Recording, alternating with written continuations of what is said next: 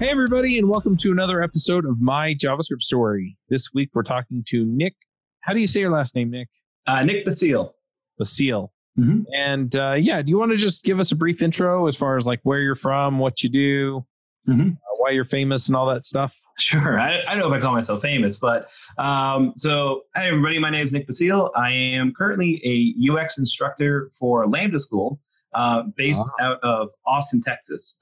So a little bit about me. I was writing a lot of blog posts about Vue and Laravel and also Tailwind CSS. So that's kind of how I guess I'm famous. So a lot of that content. I also do a live stream where I build products with Laravel and Vue. And that's kind of me. This episode is sponsored by Sentry.io. Recently, I came across a great tool for tracking and monitoring problems in my apps. Then I asked them if they wanted to sponsor the show and allow me to share my experience with you. Sentry provides a terrific interface for keeping track of what's going on with my app. It also tracks releases so I can tell if what I deployed makes things better or worse. They give full stack traces and as much information as possible about the situation when the error occurred to help you track down the errors. Plus, one thing I love, you can customize the context provided by Sentry. So, if you're looking for specific information about the request, you can provide it. It automatically scrubs passwords and secure information, and you can customize the scrubbing as well. Finally, it has a user feedback system built in that you can use to get information from your users. Oh, and I also love that they support open source to the point where they actually open sourced Sentry if you want to self-host it. Use the code DevChat at Sentry.io to get 2 months free on Sentry's small plan. That's code DevChat at Sentry.io. Nice. And we had you on episode 8 of Views on Vue, which is it's been going for a year and a half, podcast about Vue.js. So you do Laravel and Vue, huh? That is correct. That's my favorite stack to work with. Very cool. It's funny. I've been talking to a lot more people lately who do Laravel, which is funny because I remember back in the day, it was kind of cool to bag on PHP. And then I don't know what it is about Laravel, but some people just love living in it. So yeah, I'm definitely in that camp. I love Laravel, love everything about it. I feel like I've worked in a lot of different environments. I was big into JavaScript for a long time, I got into Meteor when that was coming out. And nothing has been quite like Laravel. So I can't say enough good things. Nice. Yeah, I have a neighbor who really, really loves Laravel. And what's funny is for a while there, he kept trying to convince me to use it. And he'd come up and he'd be like, well, it has this killer feature. And I'm like, yeah, Rails invented that. And so we'd have this back and forth, but it sounds like it's a really terrific way of building apps, if I'm being perfectly honest. So, it has a lot of the features that modern frameworks have. It gets a lot of the cruft, because I remember writing LAMP stack apps back in college, just for fun, right? Because it was kind of the state of the art kind of thing. And wrote some really, really, really messy PHP. And so it sounds like it helps you organize that stuff, gives you some really good ways of abstracting away a lot of the work. And just terrific stuff. And then the Laravel community has embraced Vue, which is really interesting. Yeah, definitely. So it's sort of like I feel like a symbiotic relationship. Everyone loves Vue and Laravel, and it's really great because it's like right out of the box, here's your Laravel project. All the Vue stuff is scaffolded and you're ready to go. Nice. It kind of makes me wonder a little bit if there's a good Laravel podcast. I think there are like a couple. So trying to think, they're escaping me off the top of my head. I think there is a Laravel podcast. I think either Taylor or Taylor Otwell, who created Laravel, does it. And I think Matt Stauffer has one and Jeffrey Way has one. So all the Laravel luminaries, I think, have their own podcast. Yeah. I just found one at Laravel Podcast. It's called the Laravel Podcast. Yeah. And it looks like it's interviews done by Matt Stauffer. The previous seasons were Taylor Otwell and Jeffrey Way as regular co-hosts. I'm curious if there's another one. So I think that one's pretty good. Laracast is the one I always hear about, but so they're more like videos. Yeah. So like tutorials. I'm trying to think of the other one. Adam Wathan, and I can't think of the name of his actual podcast name, but he does one. It's not specifically Laravel focused. It's a little broader, but he's had some really good Laravel. Yeah. Okay. I found a list from April, which isn't too out of date, I guess, if it is at all. But so Laravel News Podcast, Laravel Snippet, Laracast Snippet, Full Stack Radio. That's Adam. That's the one, yeah. Dad's in Dev.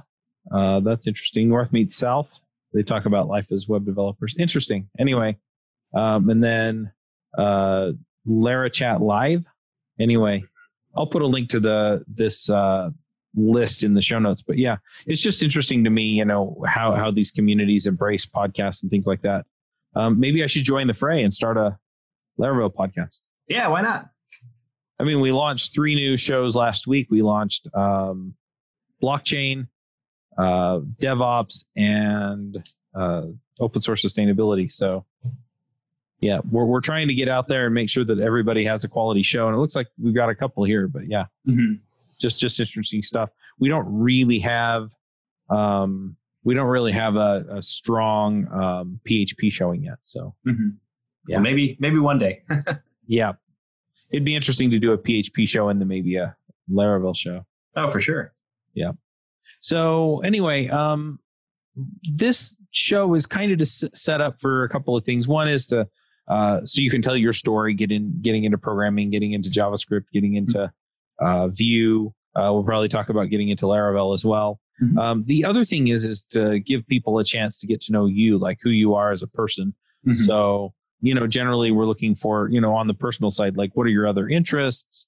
A lot of people talk about their family, so it's like, oh, I have 2 dogs, or I have a girlfriend, or I have a boyfriend, or I have kids, or whatever, right?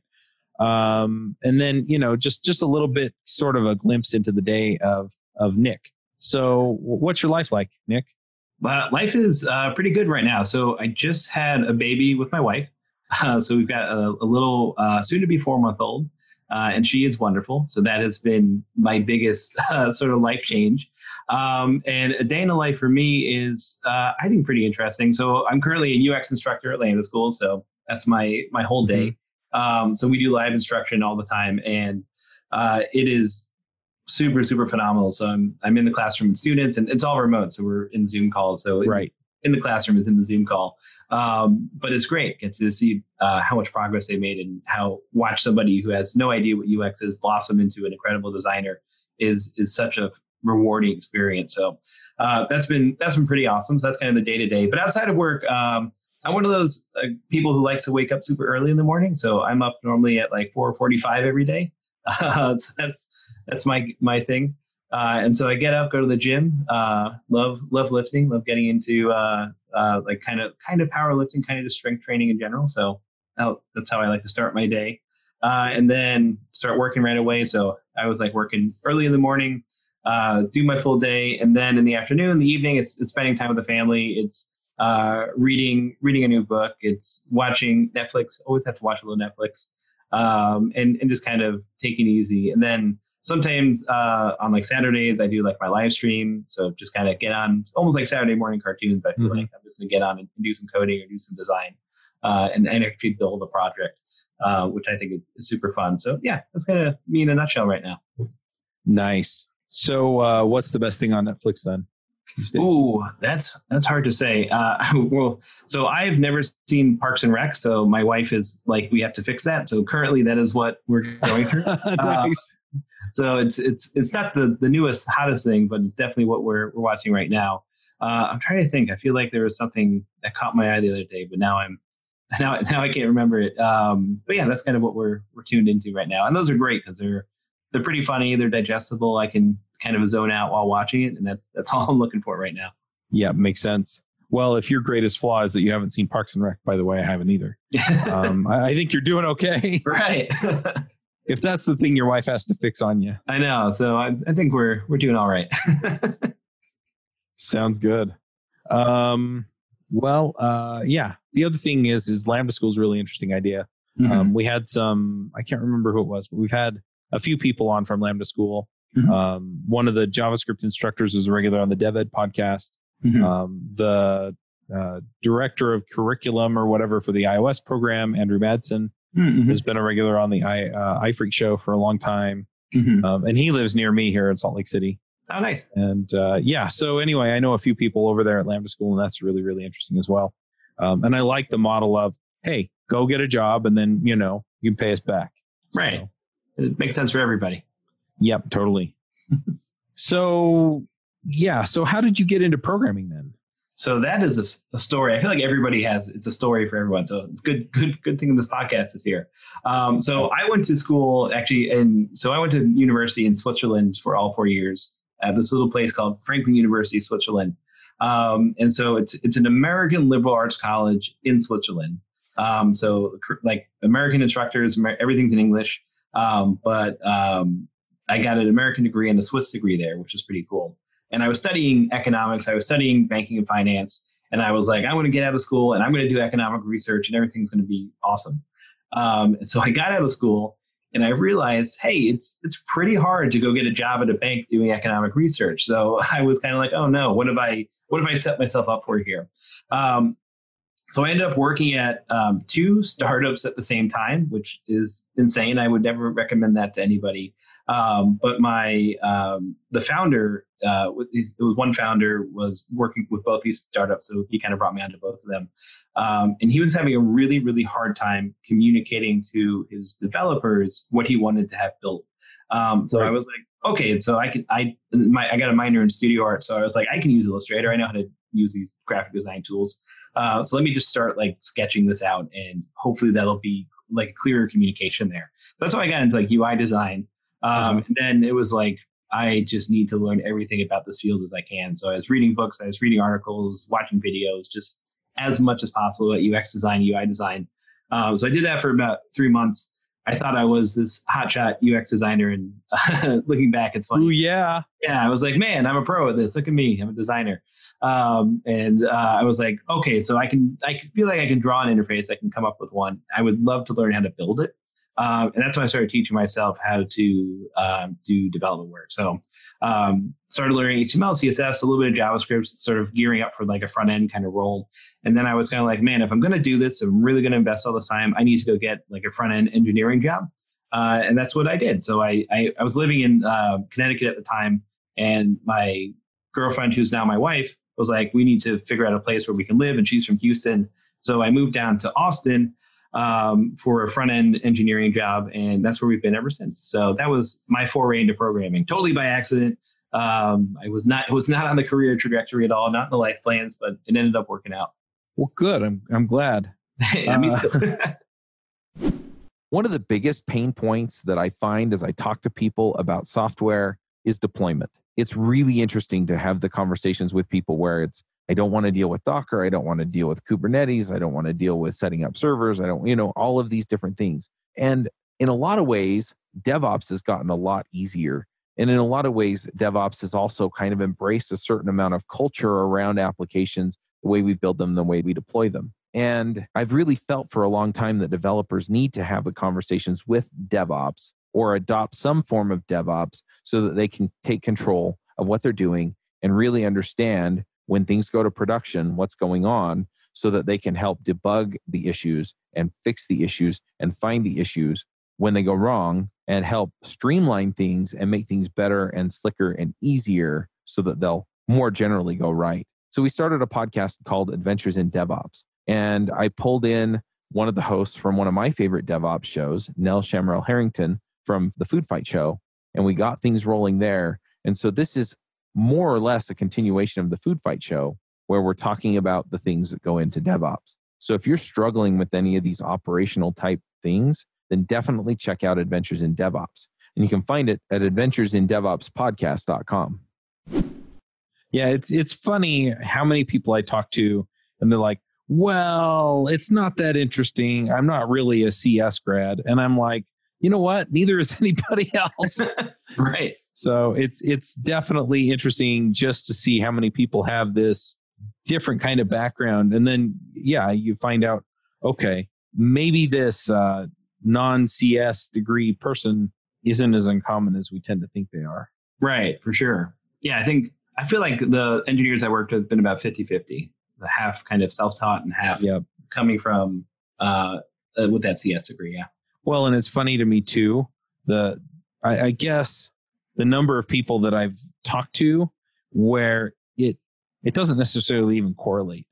Mm-hmm. I mean, sometimes they have slightly different skill sets or slightly different way of looking at things, but I can't definitively say that, all the people that I worked with that have CS degrees are any better or worse than the people who didn't. So right, yeah, for sure. Definitely seen good engineers from very, very different backgrounds. So. Oh yeah. Cool. So how did you wind up? Did you get into Laravel first or into Vue first? Yeah. So this first job, I was a front end engineer and mostly working in HTML, CSS, and jQuery. So that was my big break into JavaScript, was figuring out jQuery. And when I'm thinking back on it, I'm like, man, how do we build the things that we built with jQuery? But I just remember building like this whole custom reporting dashboard for our C-suite, and it was like acting like an SBA but using jQuery and just hiding things. And it was, thinking back, it was kind of crazy that we were doing it that way, but that's what you did. And so after that job, I ended up working at a startup, and basically the head of engineering was like, hey, we're going to do this in sort of a more modern stack. Let's do Laravel. And I was like, okay. And the backend at this original place had been vanilla PHP, and they had basically written their own framework. So I was like, all right, I kind of know what's going on here with PHP. I feel okay with that. So Laravel sounds like a good fit. And then he basically said they're talking about, and this was like back when like Vue was up and coming, and it was like part of like, is this going to be like something the Laravel community is really into? And he's like, this looks like it's going to be a good choice for us in Laravel. So go learn Vue, and we'll build the front end for this software as a service kind of product in Vue. So, and that's kind of how I got into it. So I was the lead UX engineer on the team, basically coded out our whole front end into Vue 1, and then migrated it to Vue 2. And that's kind of how I started getting into Vue and started really falling in love with it. Yeah, that makes sense. So are you still at the same place then? I guess you've moved on to Lambda School. So yeah, so that startup, that's a great learning experience. We ran out of money, so I learned how to do that really well. How to run out of money? Yeah, so we ran out of money, and which we did it for a year, and then we just didn't have the growth that we thought we were going to. So learned so much about what I wouldn't do for my next startup, which is, I think, pretty invaluable. Then I went into I was working in essentially advertising for a little bit, incentivized marketing. So I was working as a full stack engineer there, and that's so I kind of moving up the totem pole, so to speak. So I was doing a lot of their front end stuff in Vue, but they were also on a Laravel back end, so it was helping with that. Then I was consulting for myself for a while, and then I finally found the Laravel opportunity. It's coming up my 1 year now, so I've been with Lambda for about a year now. Very cool. Mm-hmm. How did you wind up working for Lambda School? So I think like everybody who works at Lambda School, we saw our CEO Austin's Twitter account and just what he was saying. So I was like, this is an interesting person, because I was kind of following Y Combinator in that startup space. Mm-hmm. And he was they're a Y Combinator alum, so I was kind of following him. And he kept just saying really interesting things on Twitter. So I was like, let me check out this Lambda School thing. And so I went to the website, and I was like, oh, this is really awesome. And I went to their careers page, and this is when I was like kind of free consulting for myself. And I was like, it'd be really nice to have a paycheck instead of to have to go find clients all the time. And so I was like, let me just cold apply. If something happens, it happens. And if not, that's okay too. I can just keep doing what I'm doing. And sure enough, it ended up working out. So I went through the whole interview process, and I ended up getting hired as the first UX instructor on the team to help build out the UX program there. So it was, pretty serendipitous. Nice. So what are you working on these days? So these days, obviously doing all the stuff at Lambda, teaching the UX curriculum there. But on the side, what I've been lately doing is a lot more live streaming. So I kind of mentioned this earlier, but I try and stream about once a week on Saturday mornings. And for the last 6 months or so, I've just been building my own personal portfolio. And just kind of showing, how do you go from like, I want to build myself a portfolio, to what do I want to communicate about myself? How do I design this? How do I translate this from wireframes into something more high fidelity? And then how do I actually go about developing it? So right now, I just finished building the back end in Laravel, and I'm starting to do the front end. So that's been sort of my ongoing live stream project. And just the other day, I was thinking about this thing that I've run into in just about every engineering role I've had. At some point, somebody says, we want a custom form builder. And I always say, like, how about Google Forms? How about Typeform? How about Form.io? Like something off the shelf. And it's always like, well, that would work, but we really need to customize like these three things. So we end up building like a full custom form builder just so we can have this like little differences. And I was like, I wonder if anybody else has, and I feel like it's been literally every job I've had at some point. So we have to end up doing this. And so I was like, hey, anybody else running into this problem? And a whole bunch of people liked it on Twitter. So I was like, okay, so I'm going to write this. I'm going to make this happen. So right now I'm working on building out what exactly I want the end product to look like. And then I'm going to do a course on how you can approach this problem. So that way you can then customize it. Because I was thinking about, can you do this open source? Could you do it as a package? And I was thinking back to my jobs, and every one of them had the same kind of core engine, but they customized it in a very different way. And so I want to be able to walk somebody through that process, as opposed to saying, here is an open source thing that probably won't quite fit your use case and you're going to have to customize anyway. So it's more about how can they actually build it for themselves. Yeah, that makes sense. It's funny you're talking about that, and both Angular. So I've done podcasts for years and years about Rails and then about Angular at different points. Mm-hmm. And it's funny because both communities had the same kind of thing where it was every time a new person joined the core team, they would rewrite the router. Mm-hmm. Right. And so it's okay. Well, yeah. So everybody sees this problem and they go solve it in a different way. Right. And then they find ways to, justify it, with benchmarks or whatever. But mm-hmm. it's really interesting to me that, we see this in a lot of places. This could be a lot better, or it doesn't quite do what we want. And mm-hmm. So you wind up reinventing the solution. Right. And you could probably share 80% of that solution kind of across the board. So as long as I can deliver that and kind of say, this is how I would go about solving it. And then now that you know how this is built, you can customize it for what that last 20%. Yeah. That's all I'm trying to do. Nice. Mm-hmm. Very nice. Yeah. I love that. So is this specific to Vue, or is it more of a conceptual thing for people who have this problem? That's a good question. So it's going to be a Laravel Vue project, so kind of a hybrid. So we'll do Laravel on the back end, and it's going to be pretty coupled. It's not going to be like an SBA with an API or anything. It's going to be more of like a monolithic Laravel back end and routing, that kind of stuff with like Vue components sprinkled throughout the front end. So nice. Mm-hmm. So have you tried some of the other frameworks on the back end or the front end? I mean, be it, other, I don't know, Cake PHP or some of the other PHP backends, mm-hmm. and some of the other front ends like React or Angular. Yeah. So I haven't worked too much with other backends. Like I've done some stuff where I've tried to spin up like my own node server and that kind of stuff. But nothing too robust.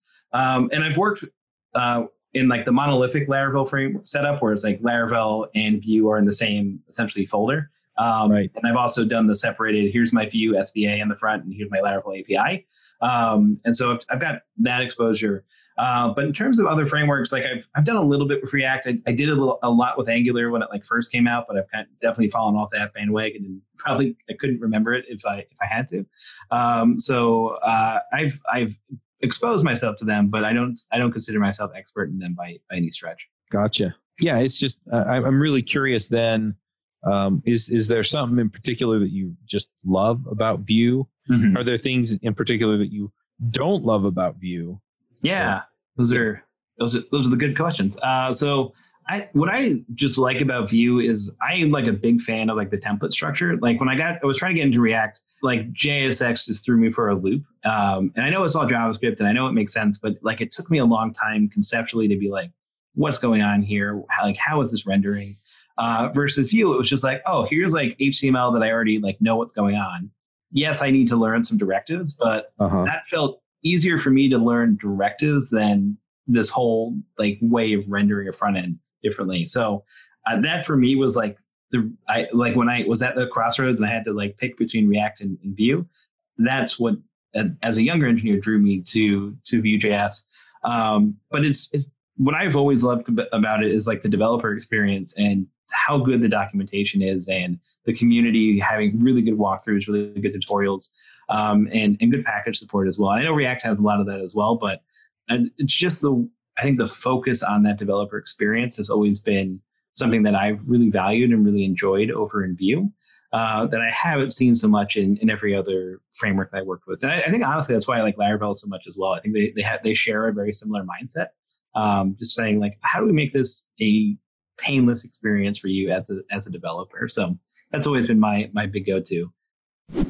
One of the things that I have as a goal for devchat.tv is to cover technologies that are up and coming, things that we're probably going to have to deal with on a more regular basis in the future. Some of these include AI, VR, and one of them is blockchain.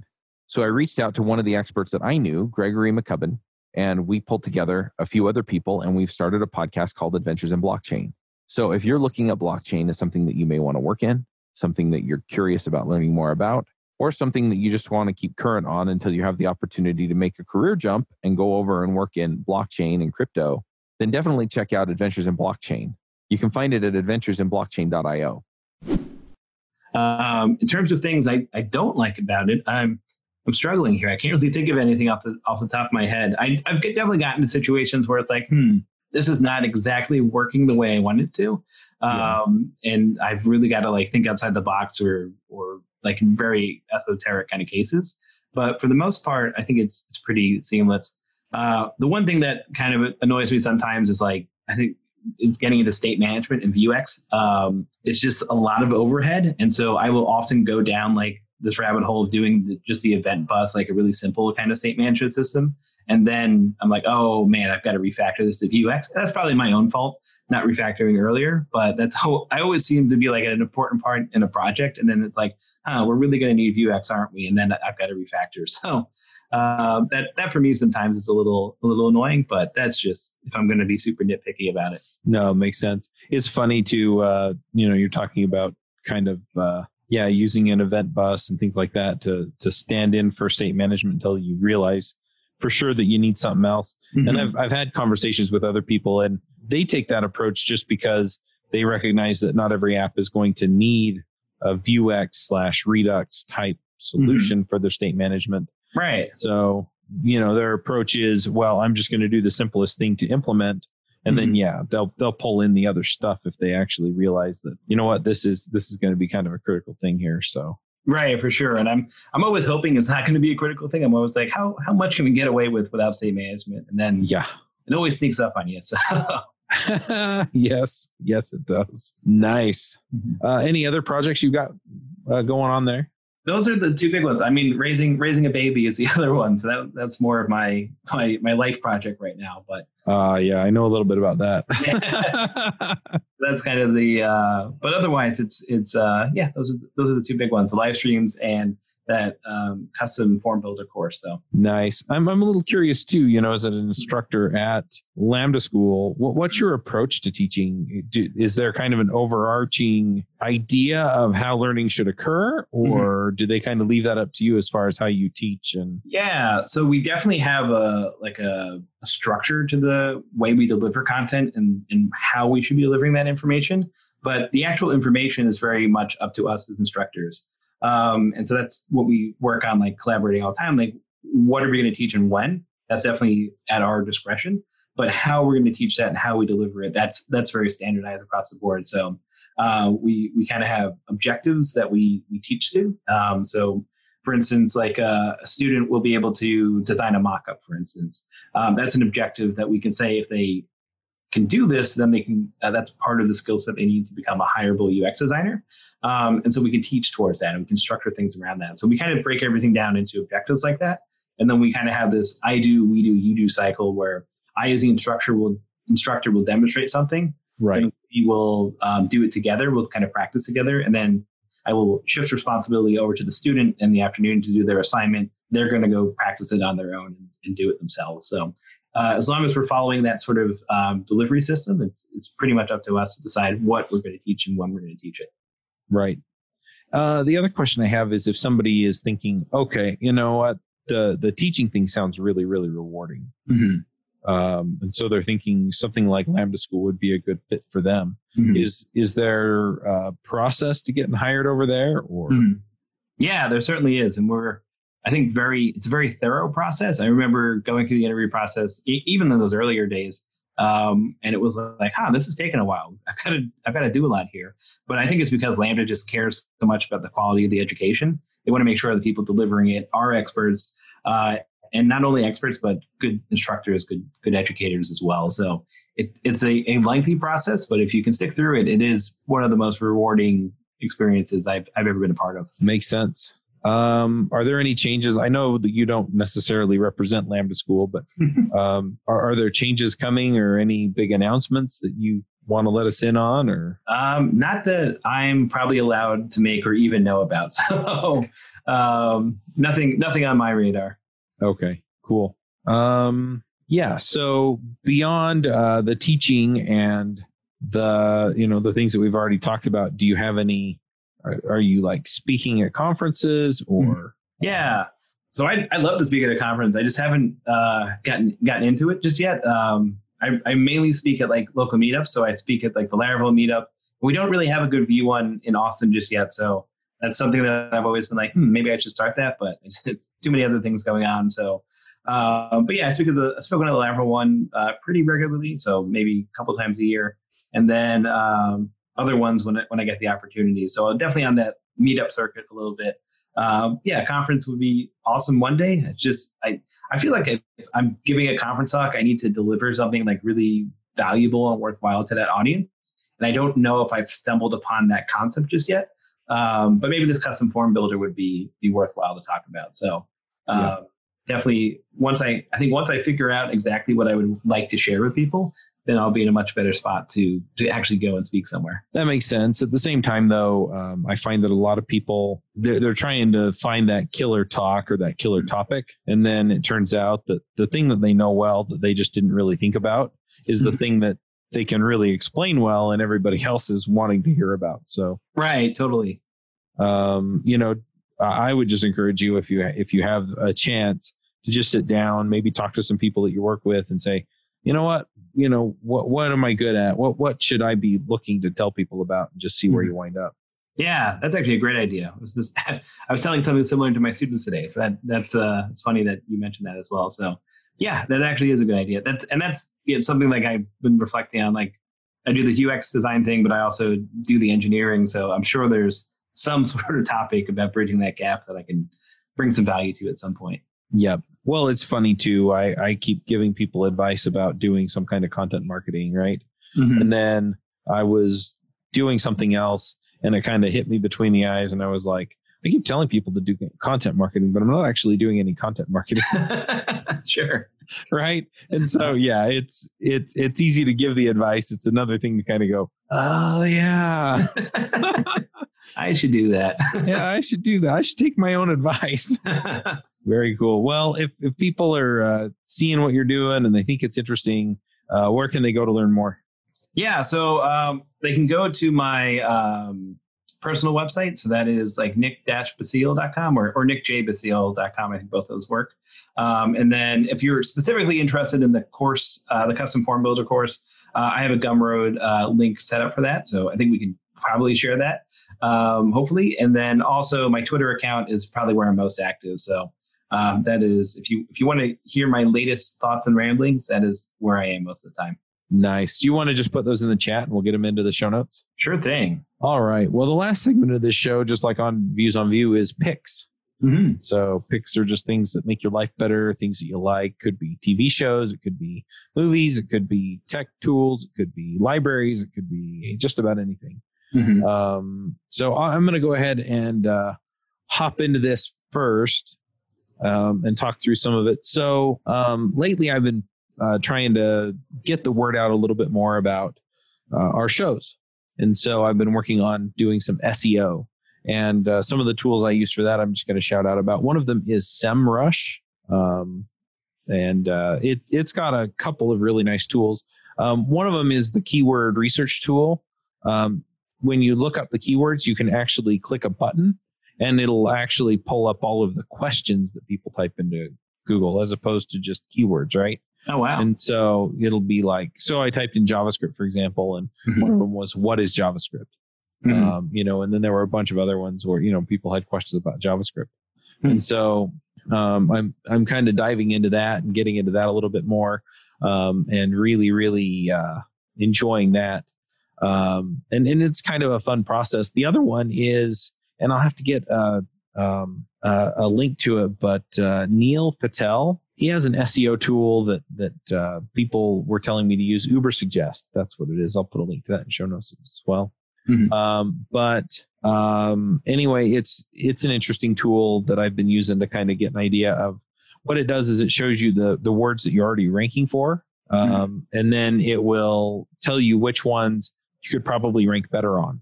Oh, cool. And so then you can create more content on those. You can better keyword optimize the listings that you have and just see where you end up with it. So anyway, really digging that. I've been kind of talking to their folks in their office. It's funny because they offer consulting on this.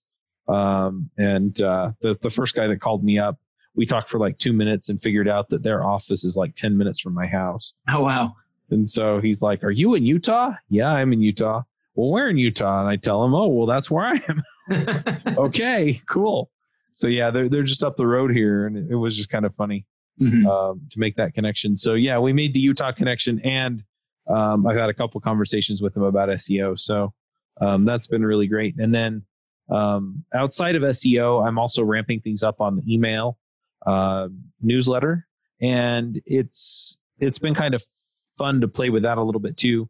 I'm using ActiveCampaign, and it's funny because forever I was telling people, "Oh, Drip is the best. Drip is the best thing you can use for email campaign," until they shut me down without warning me and told me I couldn't send any more emails through them until I fixed my list. And I didn't have a problem fixing my list. I had a problem with it taking 2 weeks and not having any warning that they shut it down. So I moved.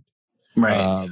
But yeah, it's and their tool has changed a bit since I started using it, and it's become much more e-commerce focused. And that's not really what I'm using it for. And so it has all of these metrics in it that don't do me any good. Right. And so between the two, I've been pretty happy switching over to ActiveCampaign. So I'm going to shout out about them too. Nice. Awesome.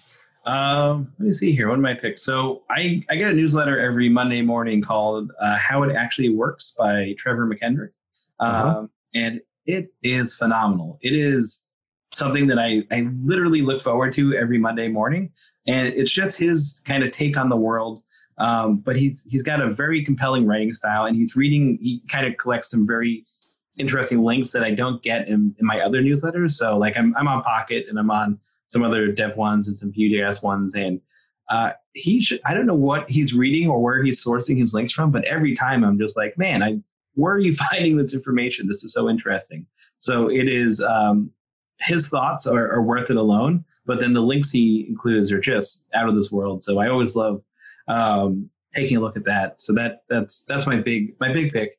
And then I've got two more. My other one is I'm going to pick Tailwind CSS. So I've been using that for a long time, and we're talking about Vue and Laravel, but we didn't talk about CSS at all. So might as well bring that in here. So I've been using that since since it came out, and it has completely changed my whole approach to CSS and everything about it. And so I'm going to pick that because that I was doing some vanilla CSS the other day, and then I went back to Tailwind, and I was like, man, how did I ever write vanilla CSS before this? So it reiterated to me how fun it was to work with.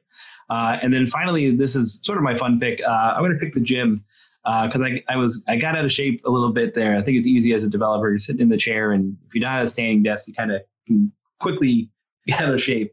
So I was back in the gym recently, and it has been phenomenal. So if you're thinking about getting back in the gym, I would pick that. Nice. Yeah, I've specifically on that point, I've been training for a marathon. Nice. And so I am not running in the gym, but it's interesting too at the same time it's something that I want to do because I want to get back into lifting weights and things like that. And just getting into shape has been really rewarding for me. And I feel better. I feel like I look better. It's definitely something you should look at if you're feeling low on energy or just not feeling good or whatever. Have a look at that because it's amazing what a difference it makes. Just diving into this stuff and figuring out what really makes a difference for you. So yeah, I'm with you on that one. Yeah. And that's, everything you said, it completely changed my life and my outlook. And I'm a big fan because of it. Yep. Well, and I've lost 40 pounds in the last year. Wow. Congratulations. That's awesome. Yep. I've lost 20 of those in the last month and a half. So, Man, I need to get on the marathon training then. well, it's that. And I've been doing the keto diet. So, oh, nice. Very nice. Yeah. That'll do. Yeah. Yeah. Yeah. And that's the other thing is just sticking to it. And it's hard, but it's worth it. So, oh, for sure. Yep. Cool. Well, yeah. I'm just going to encourage people to come check out the show notes. They can go follow you on Twitter and things. Mm-hmm. And yeah, thanks for coming and chatting with me for a few minutes. Yeah. Thank you for having me. It was great talking to you. All right. Well, we'll go ahead and wrap this up, folks, and we will be back next week with another story. Bandwidth for this segment is provided by CacheFly, the world's fastest CDN. Deliver your content fast with CacheFly. Visit CACHEFLY.com to learn more.